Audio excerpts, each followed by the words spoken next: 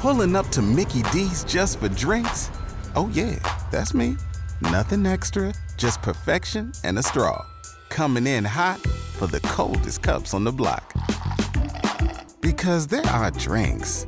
Then there are drinks from McDonald's. Mix things up with any size lemonade or sweet tea for $1.49. Perfect with our classic fries. Price and participation may vary. Cannot be combined with any other offer. Ba-da-ba-ba-ba. All right, hello and welcome to the Nursing It Podcast. I'm your host, David Larson, and today I will be going over a pathophysiology and pharmacology review around withdrawal syndromes, the treatments around that, and people who may gain a tolerance for certain substances. Before I begin, I would like to remind listeners that if you'd like to get in contact with me regarding past episodes, or if you would want me to cover a topic in a future podcast, to please email me at nursingitpodcast@gmail.com, and I'll be happy to talk with you. With that said, please sit back, relax, and let's jump right into withdrawal syndrome. Now, we've all had alcohol, maybe we've had some drug use, and as we know, some people go a little bit too far with their practices. And what can happen is people want to change their life. They want to get off drinking, they want to get off smoking, but the withdrawal symptoms that they get after quitting are so substantial that they just end up going back. Now, with this podcast, this episode, I want to talk about different drug classes that some people might be withdrawing from and the symptoms that they're facing. And then I'm going to suggest some treatment options. Now, please keep in mind, I am not suggesting you do this without the guidance of a healthcare professional who knows you and who knows what you're going through. These are options that I'm going to put in front of you, and that's all that I want you to take from this. This is educational. This is not me guiding you in any direction. Okay? With that said, let's jump into some information here, and I hope you find it very interesting. So the first drug class we're going to talk about is alcohol. And withdrawal symptoms of people suffering from alcoholism include tremors, fatigue, anxiety, hallucinations, confusions, and it can actually go so far as to seizures and delirium. Now, treatment options for this include benzodiazepines, anti-seizure medications, or medications such as disulfirams, which inhibit enzyme acetohydride dehydrogenase. So this helps, but it causes like a hangover effect. And then there are also anti-opioid drugs to consider. Next, we're going to jump into nicotine abuse, so smoking. Patients with withdrawal symptoms of this include irritability, anxiety, restlessness, and either an increase or decrease in appetite, insomnia, a decrease in heart rate and blood pressure, and a decrease in concentration. Now, to help with this, there are nicotine replacement therapies like patches, gums, that kind of stuff. But there are also some pharmacology to kind of get you over some of these symptoms, and these include varenicline or bupropion. Okay. Now let's move on to marijuana. Now, some people will argue there's no withdrawal symptoms with marijuana. You can't overdose from marijuana. Fair enough. I'm just going to tell you some symptoms that some people face with withdrawal with marijuana.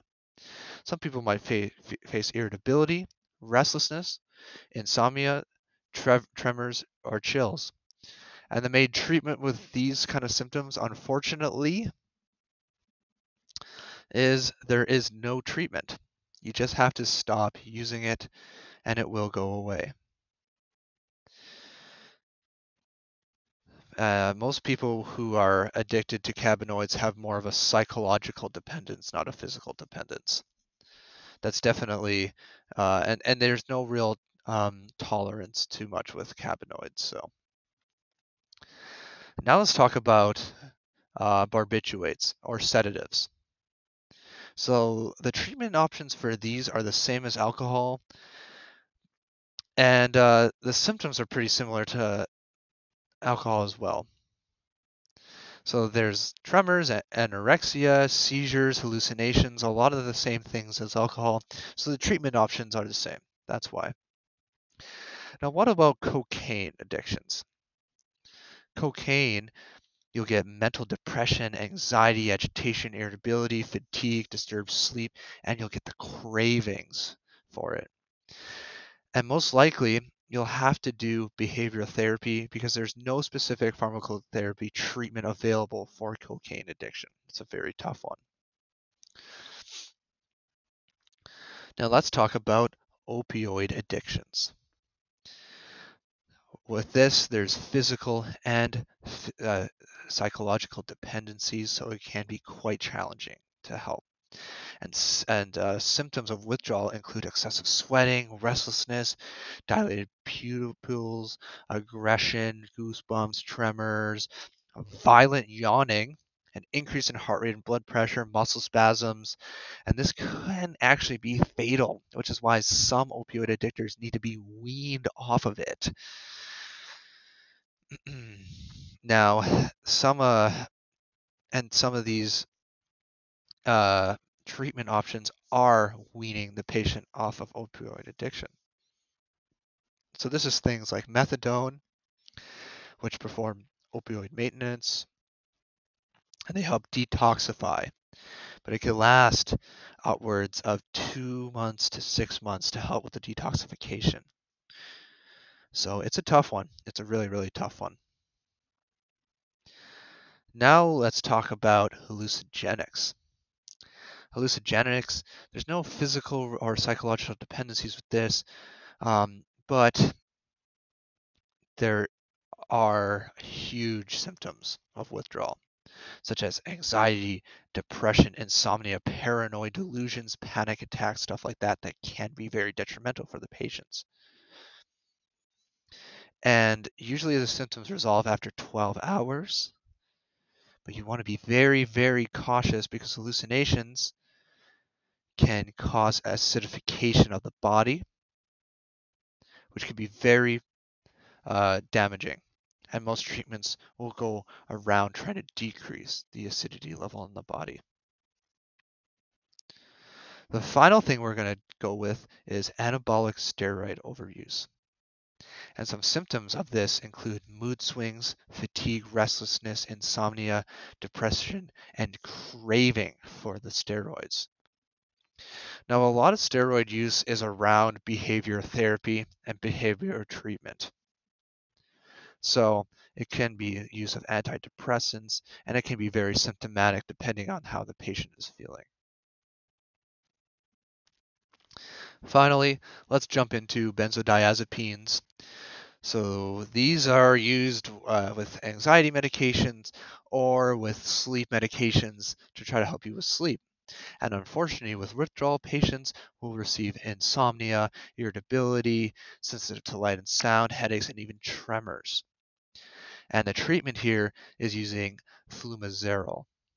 This is a selective GABA antagonist, and it's an antidote to benzodiazepines because it's a competitive inhibitor. And this is a long road ahead for people suffering from these kind of withdrawal. I'll tell you that much.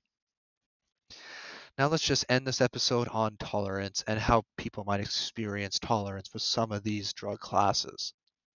So tolerance is caused by repeat use of a drug, where a higher dose is required for that first dose effect. It does not occur in all regions of the brain equally. And it is not the same as a resistance or an immunity. It's completely different. Now, there's something that's called a cross tolerance, and this occurs when the tolerance to one drug causes tolerance to a second, which is structurally similar to the same drug. And what happens with this is where people go on a road to destruction. because, as an example, they get this high from doing cocaine.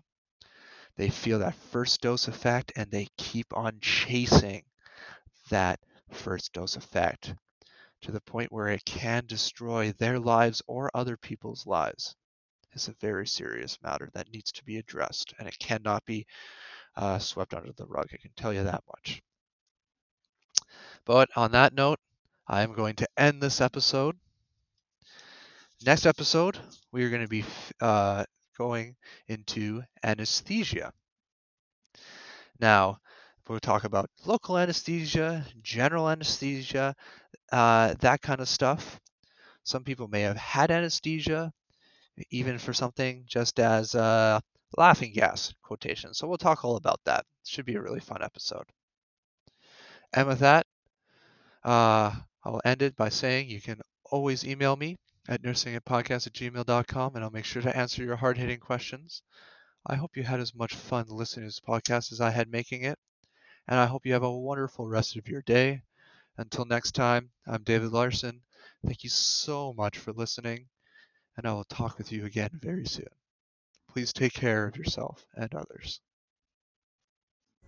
Pulling up to Mickey D's just for drinks? Oh yeah, that's me. Nothing extra, just perfection and a straw. Coming in hot for the coldest cups on the block.